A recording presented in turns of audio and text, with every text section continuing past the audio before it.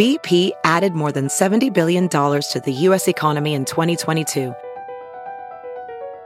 Investments like acquiring America's largest biogas producer, Archaea Energy, and starting up new infrastructure in the Gulf of Mexico. It's and, not or. See what doing both means for energy nationwide at bp.com/investing in America.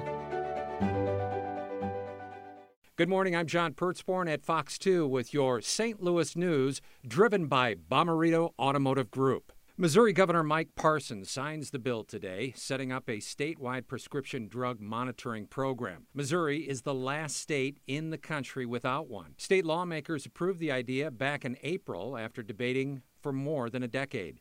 Supporters say it prevents opioid abuse. They say the program makes it difficult to get several prescriptions.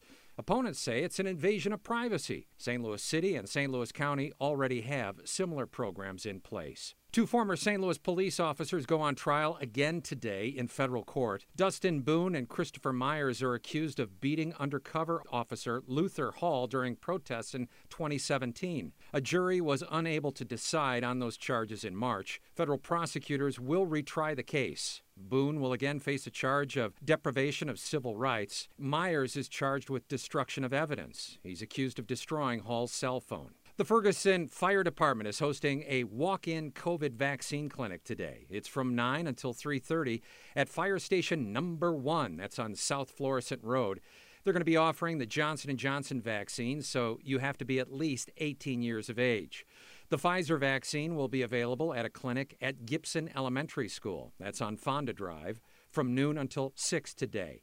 You can also get the Pfizer vaccine at the Gateway Convention Center in Collinsville, Illinois. From the Fox 2 Weather Department, the early summer feel is here to stay this week. That means warm and humid conditions with a pretty constant risk of a few showers or spot thunderstorms. Outside of the spotty downpours, skies will be partly cloudy with temperatures warming into the low 80s today and Tuesday. The best chance to see some thunderstorms will be today and Tuesday, with the isolated storms becoming even more isolated Wednesday through Friday. Temperatures will gradually warm later this week to near 90 degrees by Thursday and Friday.